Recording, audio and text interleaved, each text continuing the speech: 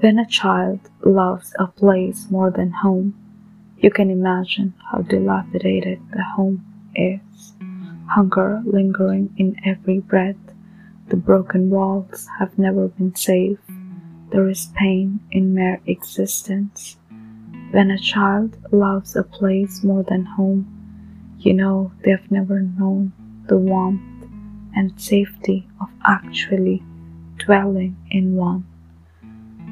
When a child is happier in a refugee camp, you know it's because they no longer wake up to the sound of bombs. They no longer have to see body parts strewn on streets. You might think they are no longer terrified, that they've forgotten, they've moved on because they're children.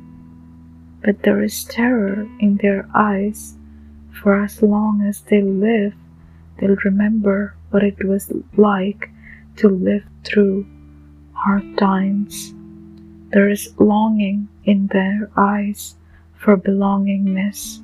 There is yearning for a normal life. But what has war not done?